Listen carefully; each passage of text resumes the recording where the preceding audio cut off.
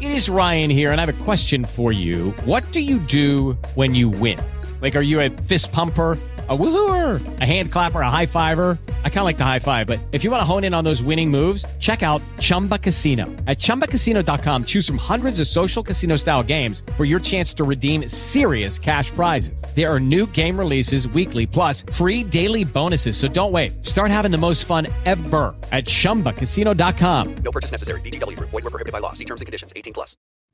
Welcome back to 5 Questions on the YouTube and podcast homes for BamaOnline.com. Travis Reier, senior analyst for BOL, and there he is, Charlie Potter, joining us in the wake of Alabama's 42-28 win over the LSU Tigers. We've got questions moving forward more so for Charlie, though, than a review of last Saturday night. Although I do wonder, Charlie, at this point, how much of an effect, a lingering effect, might that game have on this Alabama team? Because it was such a monumental victory, and then you had circumstances, as we know, within that game that have led to a lot of chatter in the days that followed.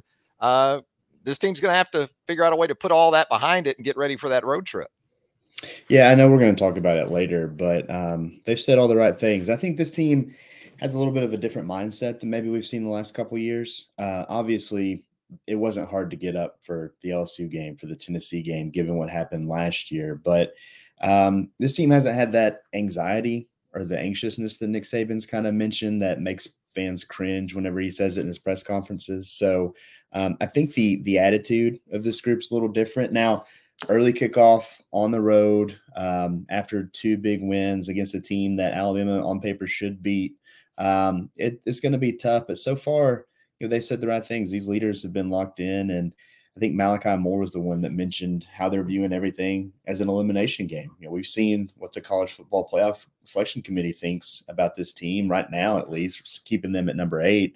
I don't necessarily agree with that, given what they said from a criteria standpoint, but I think this team knows that in order to achieve its goals, they have to keep playing and playing well. And so far, again, they're saying the right things. We'll see if it plays out. Yeah, it seems like the TV show, which is how I refer to the college football rankings show each and every week. It seems like it's based more on what people had kind of labeled Alabama as being early in the season and what they were going to be for the entirety of this season. It's almost like waiting for the other shoe to drop as Alabama went through that stretch on the road at Texas A&M, at home against Tennessee, at home at LSU. I think the expectation maybe for people on committees and just around the country in general has been, they're one loss, but that second or maybe even third loss was going to come down before the end of the month of October, certainly the first week in November. Yeah, I don't disagree with that. And I think, though, now seeing what Alabama's done and really the progress they've made, Nick Saban called it a complete game against LSU. I don't know if I'd go to that length just because the defense didn't play great in the first half, but it was from an offensive standpoint that. And I think that when you look at just where things stand, of course, the top 5 makes sense, or at least, those are going to be your top 5 teams. You can debate about the order.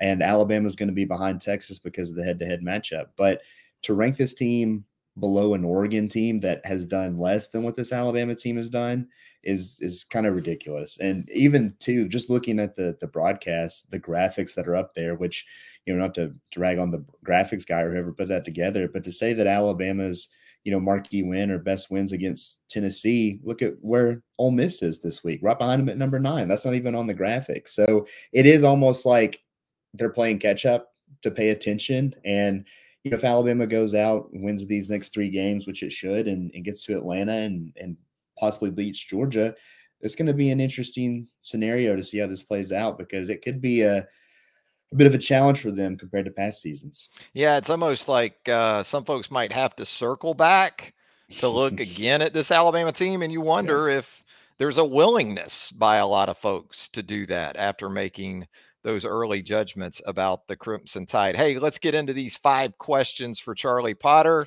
We'll start, Charlie, with injuries on the defensive side of the ball for Alabama coming out of LSU. And how do you think those might impact the Crimson Tide on the defensive side against Kentucky on Saturday? Yeah, losing two starters in that LSU game was tough. Deontay Lawson's played really good football this year. I think a case can be made for him as defensive MVP. Um, and he goes out with an ankle injury. Jalen Key goes out even earlier in the game with a quad injury. And Monday, Nick Saban didn't really have much of an update for those guys, just saying they're basically day to day, and labeled them as questionable for this game, questionable even for practice. So.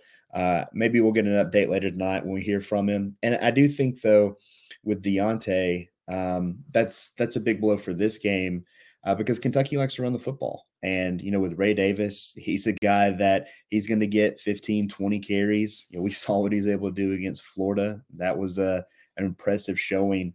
But I think that's where you might feel it the most. I do think, though, the experience that both Tresman Marshall and Jihad Campbell have gotten is going to be beneficial for this team if Lawson can't go. Marshall's sound in stopping the run. I think this is a better matchup for him this week, just in terms of what they faced the last 2 weeks from a coverage standpoint. So that could be beneficial. And you look at it, Alabama was without Deontay Lawson against Mississippi State on the road. So they have this experience that I think can benefit this team.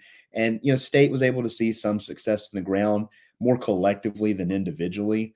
And it might be the same kind of scenario or recipe against this Kentucky team, but I think that's the bigger blow. When you look at Jalen Key, Alabama was able to kind of make some adjustments at halftime. They changed some things around the secondary where you brought Trey Amos in at corner, you moved Terrion Arnold to star, and you had Malachi Moore go back deep at safety. I think we could see that again because Christian Story struggled a little bit. And then I asked about Devontae Smith on Monday because he's a guy that we haven't seen all season, someone that was kind of a preseason breakout candidate, and he's been sidelined by a foot injury. And Nick Saban said he's been doing some dry land running, and he's about 80%. So I don't think he'll be able to go this weekend either. So we might see that second half secondary against Kentucky, but I think that group can get the job done. I think the biggest question mark in this matchup is going to be those inside backers and how they can stand up to this Kentucky run game. Yeah, it does. It works out okay, I think, in terms of personnel, because it should be a game between base and really the nickel against what Kentucky's going to put out there. Having those five guys available that we saw in the second half when Alabama played a lot of nickel against LSU in the third and fourth quarters. And that's why it was so huge to get Terrion Arnold back after he went out there briefly in the second quarter, because it gave you your top five defensive backs. I think you could make an argument for, even with Jalen Key in that mix, because Trey Amos can play at a high level at corner. And you mentioned those inside linebackers, and I agree. I think if you're Kentucky, you're still going to try to be who you are on offense. That means establish Ray Davis, play action off of Ray Davis.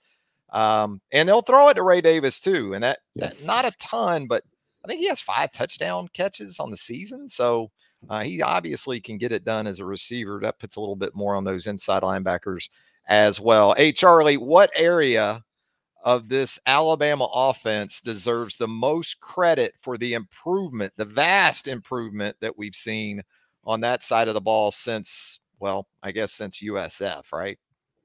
If we're going back that far, it's tough not to pick Jalen Milroe, just because you have a guy that doesn't play in that game. He wasn't happy, I guess, with his performance against Texas and then the decision after that, but he responds, he steps up as a leader, and he's played well. And I think that it's tough not to pick him. If you look at what happened this past week, though, I would give a little bit of a nod to, or a little bit of an edge to Tommy Rees, because while they didn't just, rework the wheel, they included some things that I think a lot of us thought we'd be seeing early on in the season. And, for Jalen to be able to make plays with his legs, and some of that might be just health. He's feeling better, more confident, progression, a lot of those things. But, some of those design runs, some of the things they're able to do with him offensively, even just implementing that tush push and some different variations of that. I think Tommy Rees is starting to utilize his strengths and utilize some of the other personnel that they have in this offense, and it's paying off. I also think this past week, the offensive line played one of his best games. I think Jaden Roberts is coming into his own. We've seen Caden Proctor make steady progress, so I think they deserve some love too. But from week 3 of the season, the way this offense is like steadily progressed, it's tough not to pick someone other than Jalen. Yeah, I think you got to go with Jalen as well. And I hear you on Tommy Rees. Look, you can't convince me that Tommy Rees at the end of spring practice was in love with the idea of Jalen Milroe as his quarterback. Just look at some of the events that unfolded from the end of spring to the start of summer with Tyler Buckner coming in from Notre Dame. I think that speaks to it as much as anything. But Jalen has put himself in a position where you're not getting him out of there anytime soon. And the evolution of the offense, and maybe Nick Saban has something to do with this too, Charlie. I know we give Nick plenty of credit, as we should, but Nick's always said it's Alabama's offense. So maybe some of the involvements, maybe some of the additions, pre-snap motion, easy touches for explosive plays that we didn't really see earlier in the season. And we were kind of asking ourselves and between ourselves, where is that stuff? Where is more of the design stuff with Jalen Milroe? And as you alluded to, there may have been factors into all that the public and ourselves even aren't aware of. But the bottom line is this team has everything on the table, can accomplish what we think to be pretty much all of its goals at this point, and is very much trending in the right direction. Charlie, any concern for Will Reichard after his first 2 misses in more than a year's time? No, I mean, I think Will's established himself as a consistent player. He's missed field goals before. I mean, heck, we know he had the perfect season. But I think you look at them, they weren't chip shots. They were 40 plus, both of them, 147. So I give him a little bit of pass on that because Will's been money on 35 and in. I know you're a big proponent of that, but I just think with the body of work he's been able to put together, I don't sweat that. I don't think Nick Saban sweats that at all. He's now 29 points away from becoming the NCAA's all-time leading scorer. Maybe that's in the back of his head a little bit. I don't think so, but Will's had a hell of a career. He's a guy that's been dialed in, made some huge kicks for Alabama.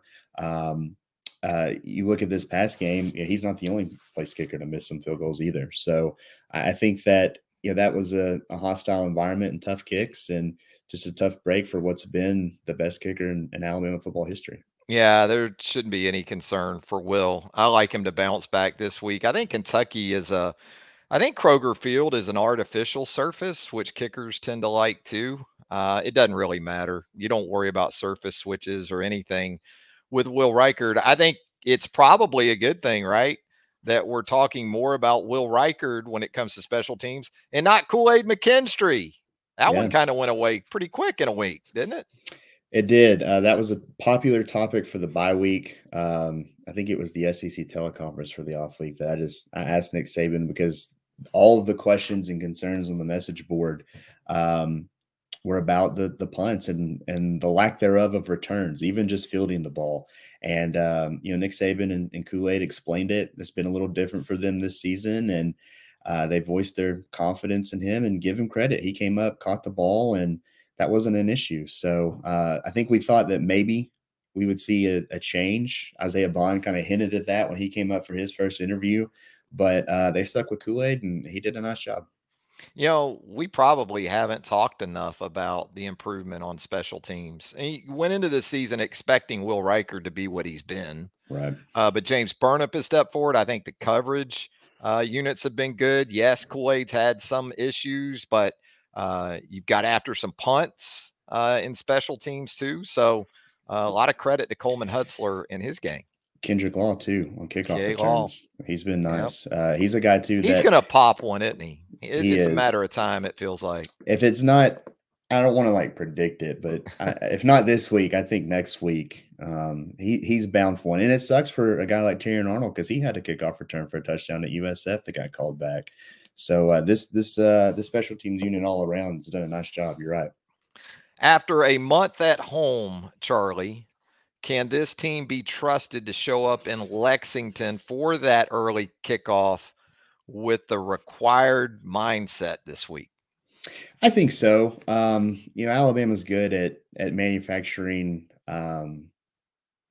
motivation, and maybe they use this college football playoff rankings that we're talking about. Who knows?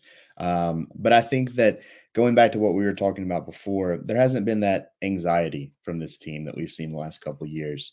You look at that video that Alabama put out, I think on Monday, of just the team running out of the tunnel. And it's a different vibe from this team. And it has kind of an attitude and an edge. And it might go back to those preseason expectations or what happened after the Texas game. I think they've heard a lot of talk and they've responded well. Nick Saban has, I can't even tell you how many times, talked about the resiliency of this team, the makeup of this team, and how much he likes coaching these guys. It might be a challenge. He joked that it's taken years off his life, but they've answered the bell. And I think with the leadership on this team and what they know they have to do to continue to be in a place to achieve their goals, I think they'll be ready. This is the perfect recipe for a letdown game, maybe even a trap game, because Kentucky's got good players. But I do think with what they've been able to do the last several weeks, even though they might be without some guys because of injury, I think this team has the mental and physical makeup to answer the bell with what will be, an early kickoff on the road in a stadium that none of them have been to. So I think they can get the job done. We'll see on Saturday, but right now they're saying all the right things. Yeah, last year it seemed like there were a couple guys that you could count on to have that mindset, and not so much because guys were just mailing it in, as you talked about earlier, anxiety, concerns about playing in these kind of environments. And look, it is Kentucky. I get it. It's not Neyland Stadium. It's not Death Valley. But Kentucky's been pretty good at home. Now, not of late. They've lost a couple in a row at Kroger Field. So what do you think as far as anxiety? I think there is that sense of urgency for Alabama this week. I think for Kentucky, it could be as much of as Alabama of taking a little bit of a breath because UK clinched bowl eligibility. Really going into last weekend, that was Kentucky's lone remaining goal. They got a big game, I know, coming up with Louisville to cap the regular season. But it could be Kentucky that takes a little bit of a breath here. That might not be a bad thing for Alabama, or maybe Kentucky plays looser and kind of just lets it all hang out, knowing they've got that taken care of. I do think there's pressure on both sides, but I think that pressure for Alabama is kind of a good thing because, I think a lot of people wrote this team off after the Texas game. You're talking about just the College Football Playoff Committee and what they expected.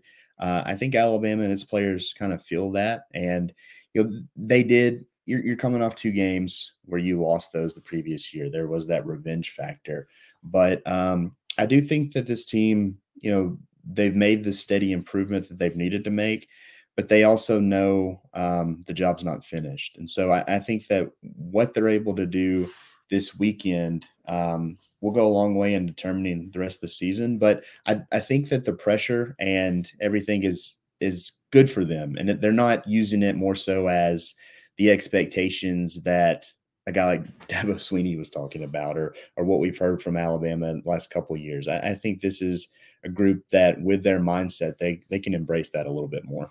Yeah, 8-1, 6-0 in the league, and haven't won anything. I'm sure they've heard that a few times around the old facility this week. We'll shift gears as we wrap up 5 questions with Charlie Potter. With this one, Charlie, your biggest takeaway from Alabama men's basketball's 105-73 win over Morehead State on opening night?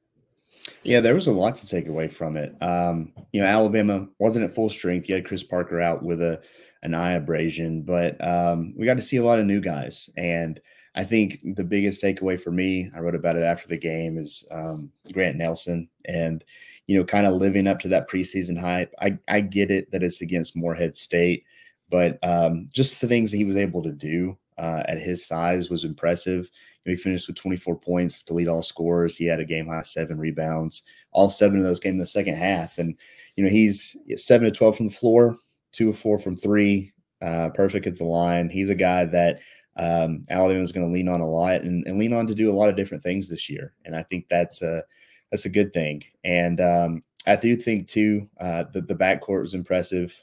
We talk a lot about these new players. Aaron Estrada did some nice things.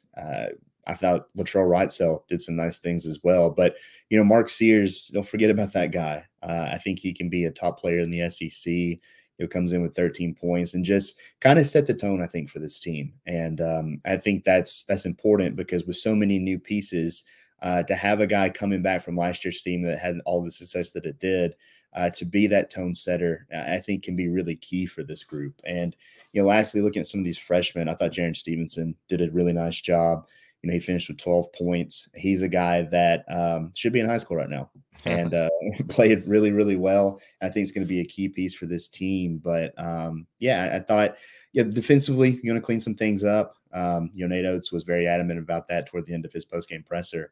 But all in all, a strong start to the season, things that they can still improve on, which I think is something that, Nate, wants to have. And, last time we talked, I think we nailed the starting lineup. So you did. I was about to take you into that. I asked you last week, and we talked about the starting five that we anticipated for the opener, and it was exactly that. I think we even got into the bench as far as when guys came onto the floor. Seemed to play out that way too. Yeah, Jaron Stevenson was the first guy to the scorers table. I think Reitzel was right behind him. So those are the first two guys off the bench. And Alabama, with this team, the depth that it has, it can do a variety of different things. But those starters being Sears and Estrada, you had Riley Griffin at the 3, you had Grant Nelson at the 4, and Nick Pringle at the 5. It makes sense. Your 3 returners, your top 2 transfer additions. But Alabama's got some nice pieces this year. And if they can stay healthy and continue to kind of gel together as a group and lock in a little better on the defensive end of the floor, I think this team could be really, really good. I don't know if they're going to be the number 1 overall seed in the tournament, but if they can stay healthy, this team can make a run late in March. As advertised is the way I would describe Monday night in terms of guys like you've talked about, Grant Nelson, Aaron Estrada, the freshmen. And look, we still got a ways to go, as you said. We got a lot to figure out about this team. There's still some questions that I think we both had that we weren't going to get an accurate depiction or answer of against Morehead State. But we know there's some teams coming up on the schedule, not too far up the schedule, that will help fill in some of those blanks, at least initially. This team with the potential for a lot of growth, though, a really nice mix of veterans and portal and freshmen and talented and fun. There's no doubt about that. Hey, Charlie, as always, man, appreciate you taking the time here on 5 questions, and hope to do it again next week. Yeah, man. It's always good to catch up. Join Charlie Potter, myself, Tim Watts, Andrew Bone, Joseph Hastings, Clint Lamb, Jimmy Steins, right there at BamaOnline.com, the roundtable, our premium message board. That's definitely where you want to hang out with us. And of course, subscribe to our YouTube channel right now. Just hit that little button right there. Subscribe, and you'll be up to speed on everything we do from a video perspective for BOL. For Charlie Potter, Travis Schreier, thanking you again for joining us right here on 5 Questions. And until next time, so long. Hello, it is Ryan, and I was on a flight the other day playing one of my favorite social spin slot games on ChumbaCasino.com. I looked over at the person sitting next to me, and you know what they were doing? They were also playing Chumba Casino. Coincidence? I think not. Everybody's loving having fun with it. Chumba Casino is home to hundreds of casino-style games that you can play for free anytime, anywhere, even at 30,000 feet. So sign up now at ChumbaCasino.com to claim your free welcome bonus. That's ChumbaCasino.com and live the Chumba life. No purchase necessary. VGW Group. Void where prohibited by law. See terms and conditions. 18+.